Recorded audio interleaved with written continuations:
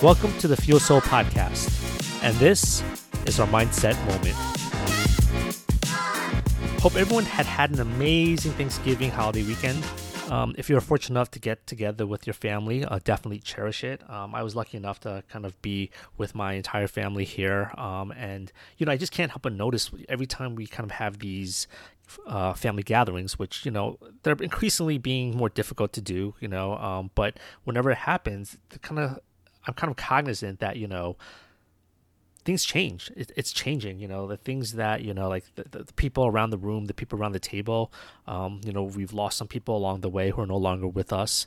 There's some additions to the family that were once not there before, but now part of the fabric of the holiday, which is amazing.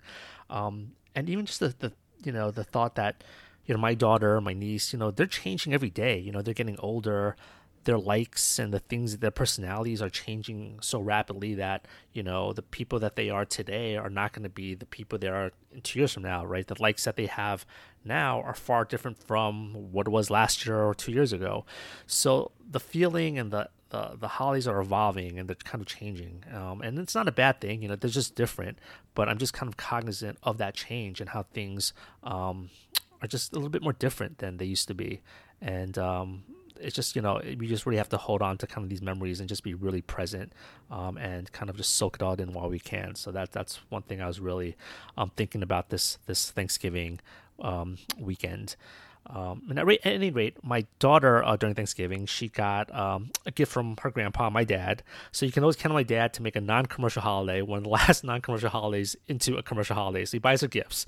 But hey, that's what grandparents are for, right? To spoil their kids, if nothing else. So my daughter's been really onto this bracelet making kick.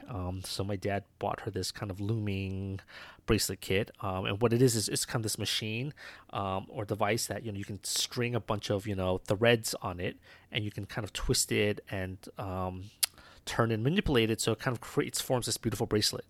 And my daughter is like obsessed. She's on a mission. So every single person, every single event, every cause, she's making a bracelet for.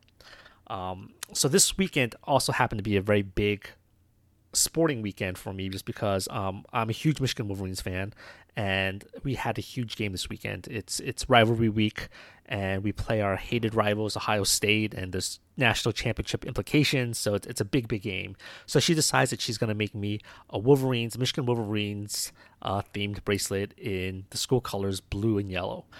So she takes down my measurements, and the process is really fascinating. She takes the measurements of my wrist, she writes it down in her little book that she records down.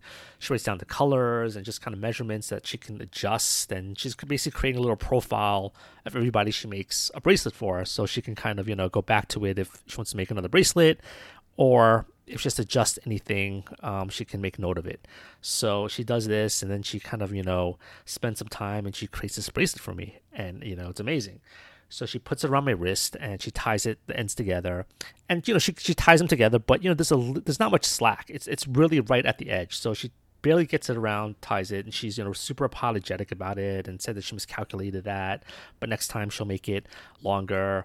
And then she tells me that that it's a little bit loose in my wrist, but she could fix that up next time around. And she's really apologetic. There's one point in the bracelet in the middle, there's a bit of a pull or a little bit of a knotting of some of the material, and she's explained to me that she just made a miscalculation and she ran out of thread, so she had to kind of tie it and kind of jimmy it to make it work.